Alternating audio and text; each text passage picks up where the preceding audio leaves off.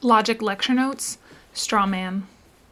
The straw man fallacy occurs when someone misrepresents or underrepresents their opponent's argument such that it's really easy to knock down their argument. Easily knocked down, just like it would be easy to tip over or knock down a figure made of straw. This argument type is especially common in political contexts. Here are some examples. Republicans hate women. They don't want women to have any choices at all, and are trying to force all women to be stay-at-home mothers with many children. Next example. Democrats don't care about borders at all. They just want a free-for-all in which dangerous people can just walk in and harm Americans. Next example. People who support vaccine mandates are just fascists, trying to control us and suppress our freedom in any way possible. Final example. People who oppose vaccine mandates are basically murderers. They're saying they can't be bothered to care about other people at all. In all of these examples, the other side is portrayed in an exaggerated and worst possible light.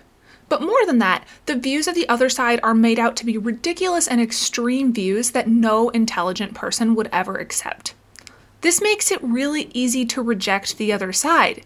If they believe that, well, that's absurd and terrible. But that's just the point of a straw man fallacy. It's a form of argument that misrepresents the opponent such that it's very easy to dismiss or reject the opposing view. It's normally pretty easy to recognize when someone is giving a straw man of your own view.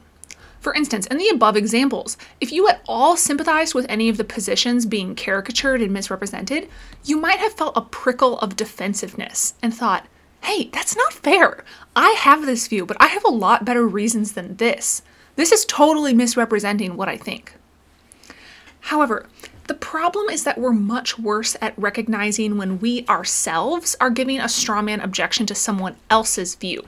We tend to think we are always immensely charitable, and the other view is just really that terrible and that obviously false, when in fact we're often being unfair to the view in question.